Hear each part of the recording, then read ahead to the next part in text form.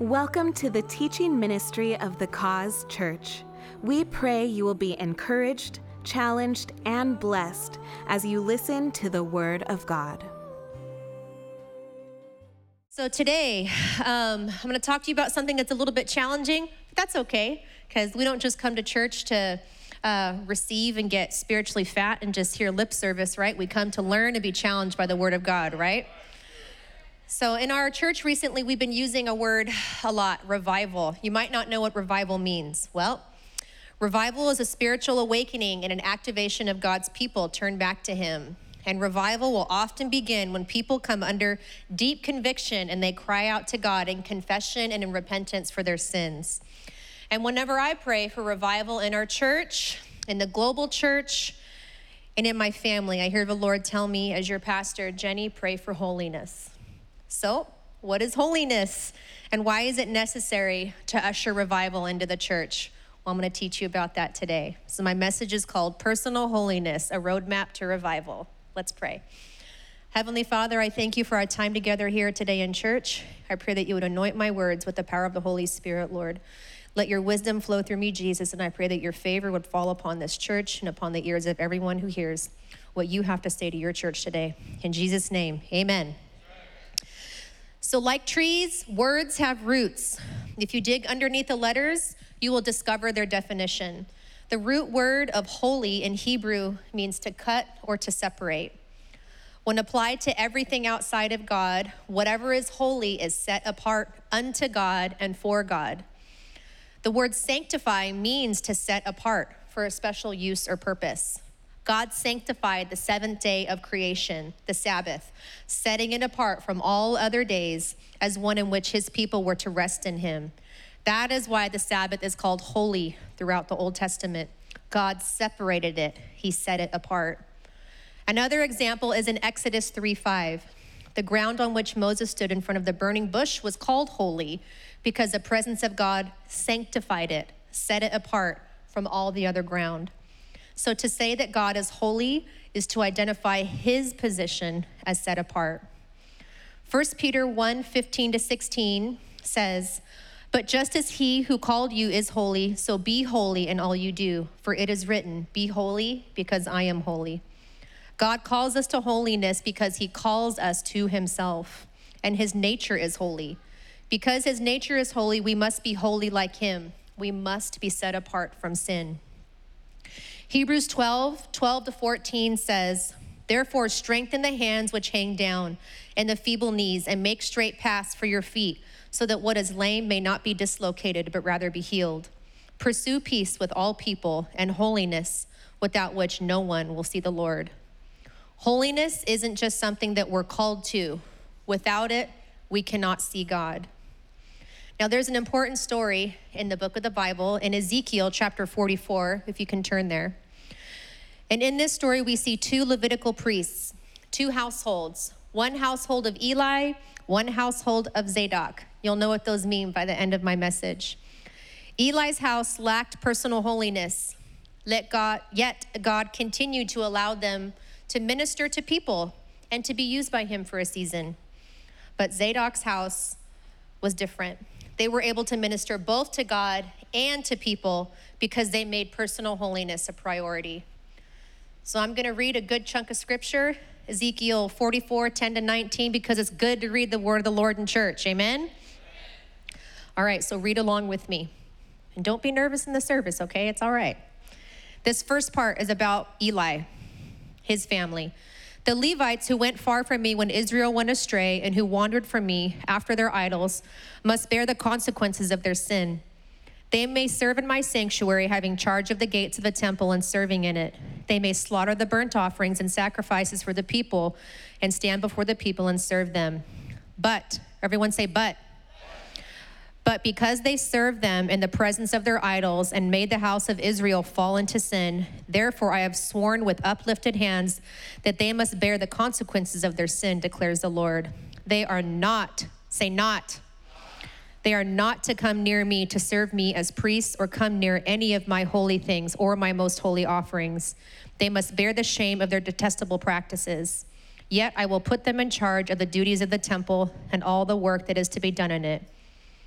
So here's a different family, the family of Zadok.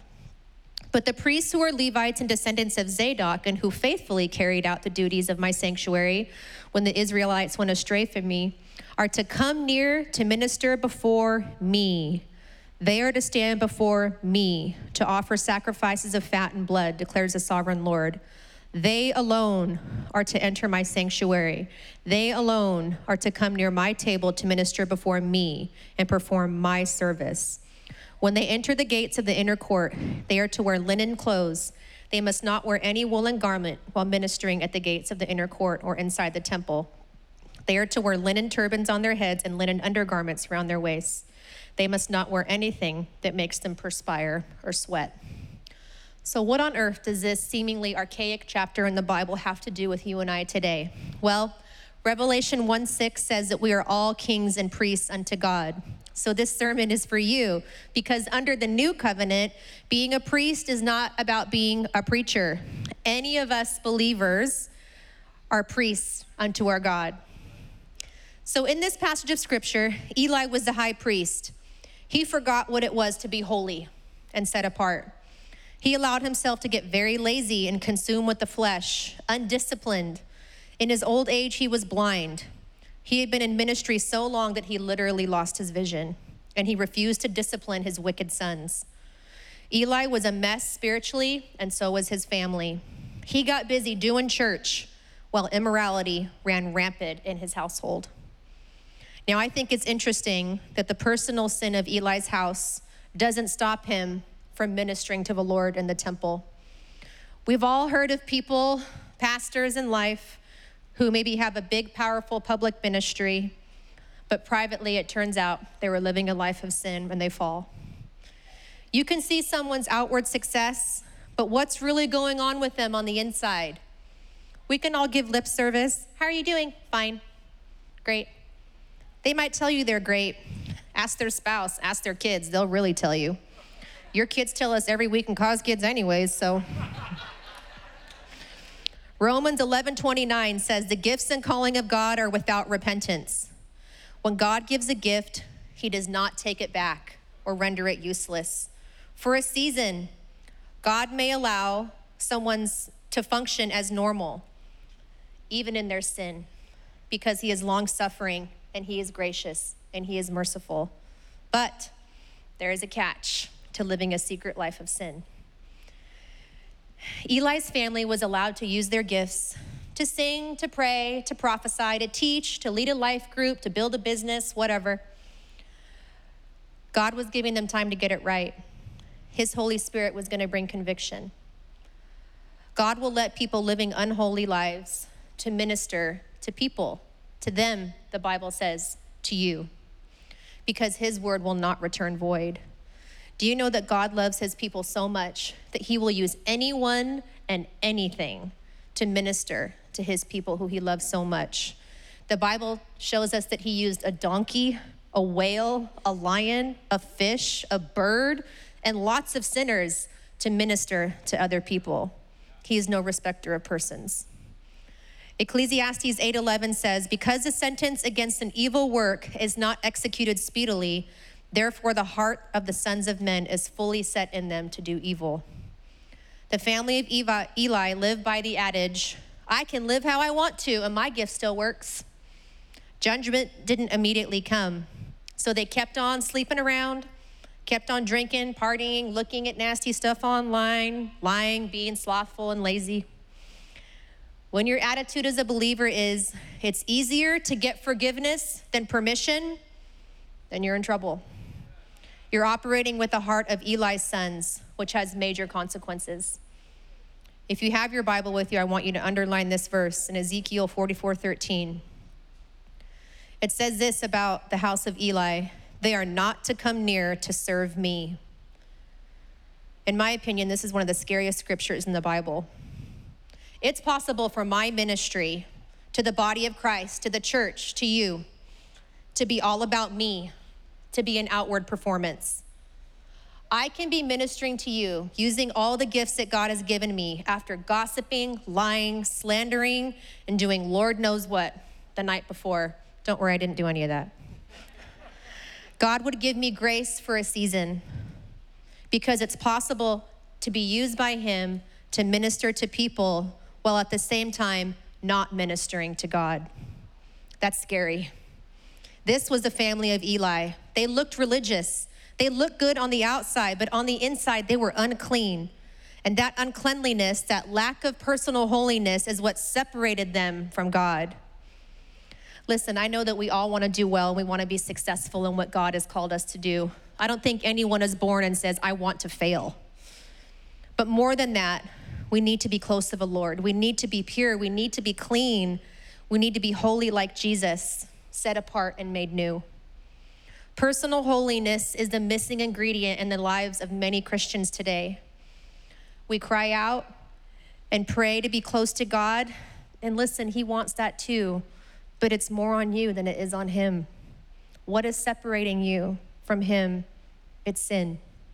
I don't feel God. I don't hear him. My relationship with him is all like lip service. I come to church, I do my thing, I go home, nothing changes during the week. What is wrong with me? Why don't I feel close to God? Why is nothing in my life shifting and changing? Maybe the answer is that you got wrapped up in doing the outward things, but failed to keep your inner world pure, holy, and set apart. It's just something to think about. God looks beyond the surface. He looks at our linen underwear, as the passage says.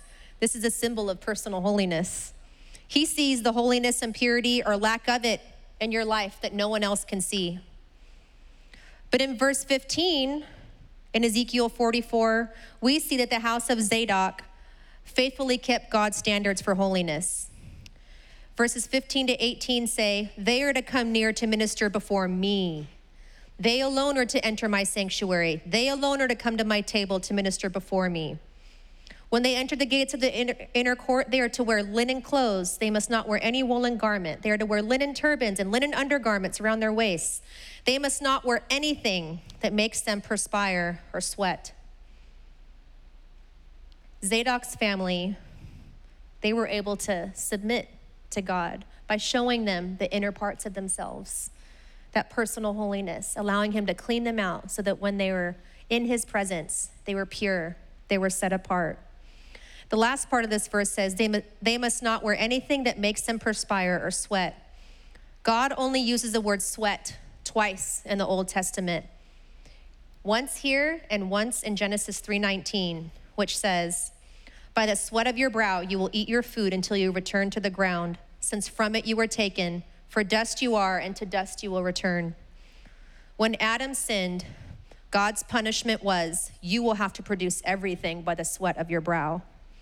Sweat in Hebrew means sweat, as you would think about it, but unclean. It also means to tremble, quiver, quake, or be in terror, to shake violently. So the curse put upon man was for him to sweat while working, while doing the work of the Lord, while going to work in his cubicle every day, to be unclean and separated from God, to be so stressed that he would have physical symptoms of a panic attack every time he put his hands to work. That doesn't sound fun. Going back to the priests of Zadok, God says when they're working in the temple, when they're doing the work of the ministry, he didn't want them to wear wool, which is heavy, keeps in heat, and would obviously make them sweat and unclean. God wants the priests to wear linen underwear and turbans, a symbol of purity and holiness. I don't know if you've ever seen linen, but it's a very, very lightweight fabric. It's breathable. You don't sweat in it. Priests must dress themselves in linen underwear so they could go about doing their work without sweating, being clean and pure before the Lord.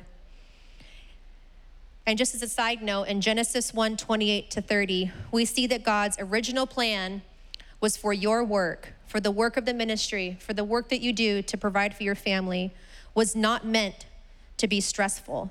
It was meant to be enjoyable. It was during the fall that all of that changed. God doesn't want us sweating, being all stressed out when we come into his presence.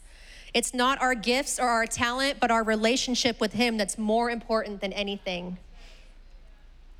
And you will minister to them, to the people, if you minister to me first, God says, living a life of personal holiness. So what is personal holiness? Number one, it is private. 1 Samuel 16:7 says, people look at the outward appearance, but the Lord looks at the heart. We see in Ezekiel 44:18, it says they're to wear linen undergarments. Listen, nobody knows what you have on under your priestly outfit, under your clothes today. No one knows what color your underwear are or if you're wearing them at all. That's funny. Only God and you know if you're living your life truly for him, if your inner life is constantly being purified. Underwear covers the most intimate parts of our bodies, and it doesn't show externally, at least it shouldn't, right? It's not meant to. You boomerang babes on your Harleys, like driving behind you on the freeway, having to shield my son's eyes. As Jensen would say, some of the women in here need to stop dressing biblically, lo and behold, right? And protect the eyes of the men who get whiplash and a smack on the head from their wife every time you walk by. Can I get an amen, right? Come on. So listen, both Eli, if I'm anything, I'm honest, so fault me for it. Both Eli and Zadok priesthoods are at the Cause Church. Both are serving the Lord and ministering to him, or ministering to the people, maybe even ministering to their families. But only one has intimacy with God. One is accepted by the Lord, and one is held at arm's length. It's not God's decision, it's yours. The difference is linen underwear. It's personal holiness. That which cannot be seen. It's not just what's going on in your public life. It's what's going on in your private life that really matters. Number two, personal holiness is personal. It's only ever between you and God. 2 Timothy 2:20-21 says, but in a great house there are not only vessels of gold and silver, but also of wood and clay, some for honor and some for dishonor. Therefore, if anyone cleanses himself from the latter, he will be a vessel of honor, sanctified or set apart, and useful for the master, prepared for every good work. There are vessels of honor and dishonor. God is demoting some, and he's promoting others. 2 Timothy 2:19 says, let everyone who names the name of Christ depart from iniquity.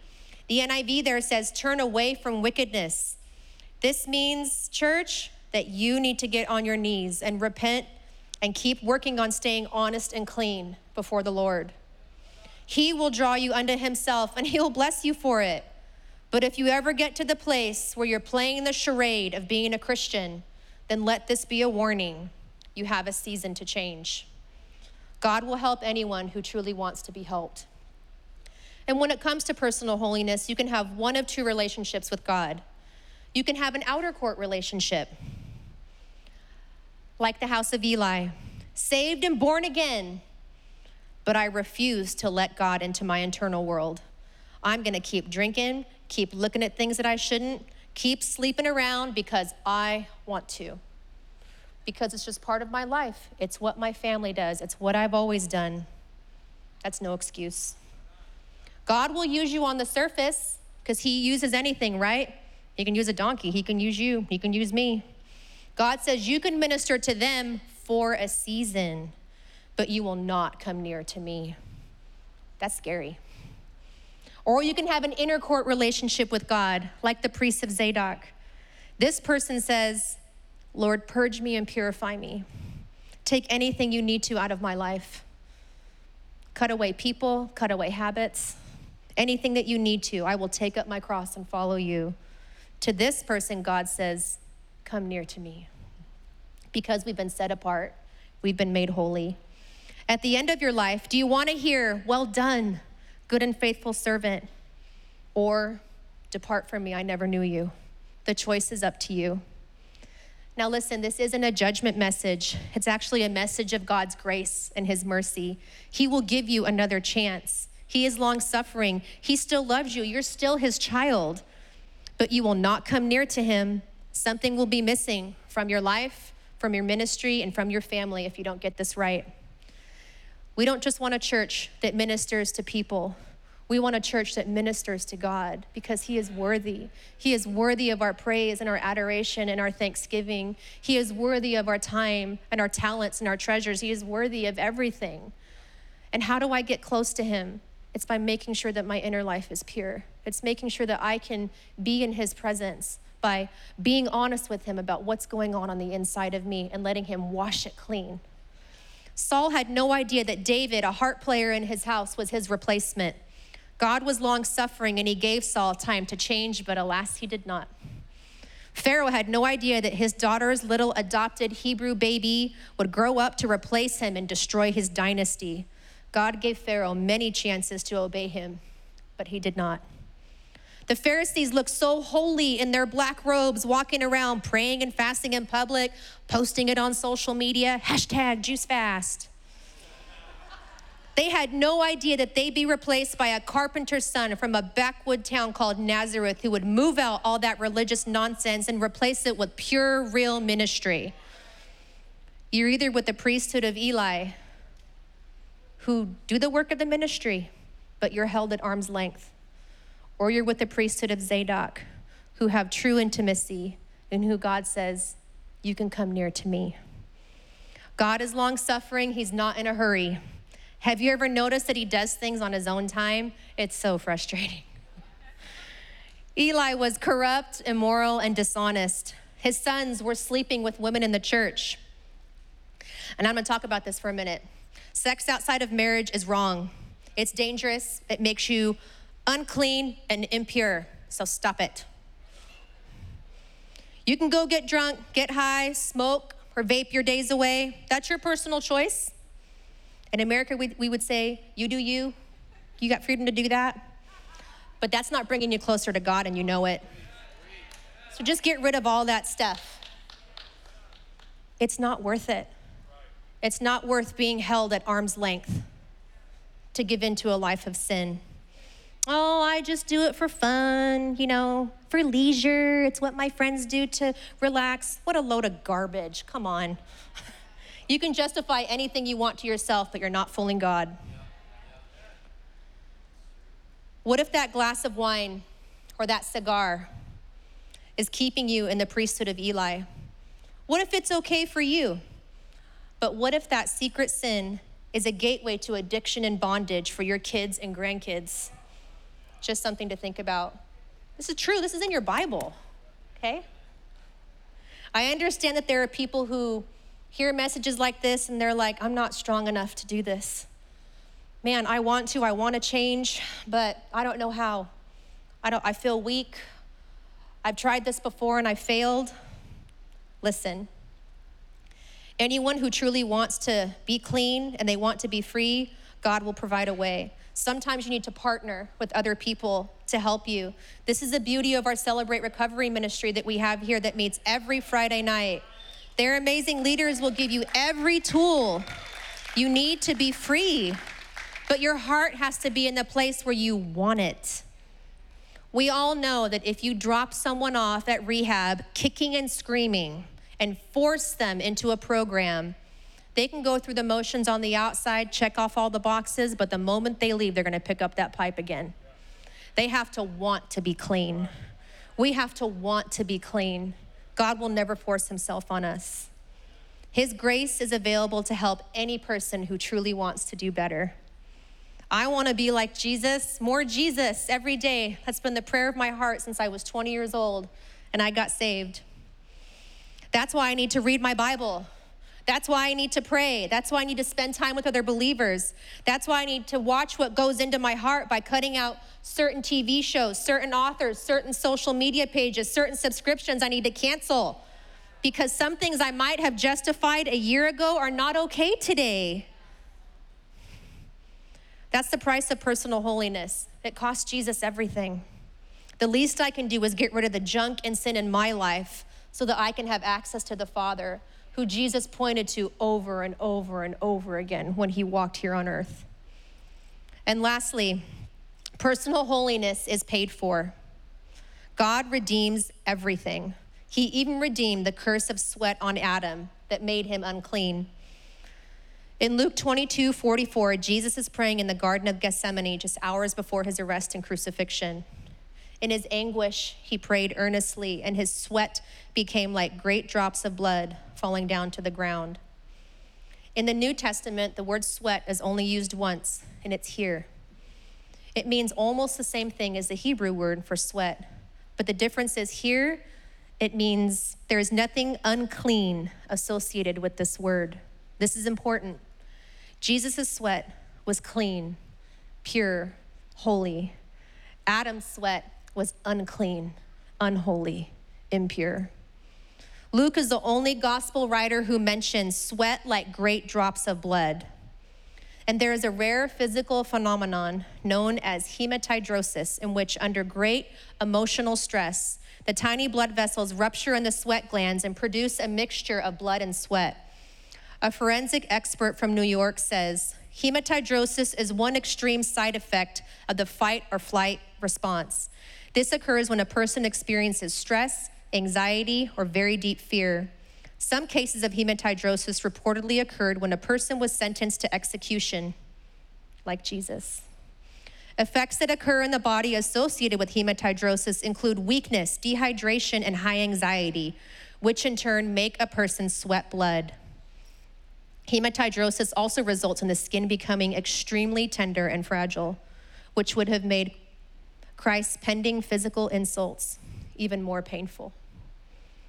As Jesus faced the suffering that lay ahead of him, being made a sacrifice for my sin and yours, his soul was troubled to the depths. He didn't pray in order to discover his Father's will or to try to change it, but he prayed to be surrendered to it. The first Adam sinned in a garden and was condemned to living by the sweat of his brow. Jesus, the last Adam, obeyed the Father in a garden and conquered the stain of sweat and sin in our lives with his own blood. Jesus is the key to personal holiness. His sweat was clean. It was mixed with his blood. The first time Jesus' blood is ever shed is here in the garden to redeem us from the first curse spoken over man, the curse of sweat and being unclean. Our sin was great, but his love was greater. What could separate us now? There's one more important fact about this verse in Luke. It's the only time in the entire Bible that the word agony is used in this form. And being in agony, Jesus prayed more earnestly in his sweat, as it were, great drops of blood falling to the ground. Agony in Greek means a struggle for victory, of severe mental struggles and emotions. Jesus was fully God and fully man. He experienced severe agony, a struggle for victory. He was under severe stress. He sweat drops of blood. He was in a mental battle with the enemy.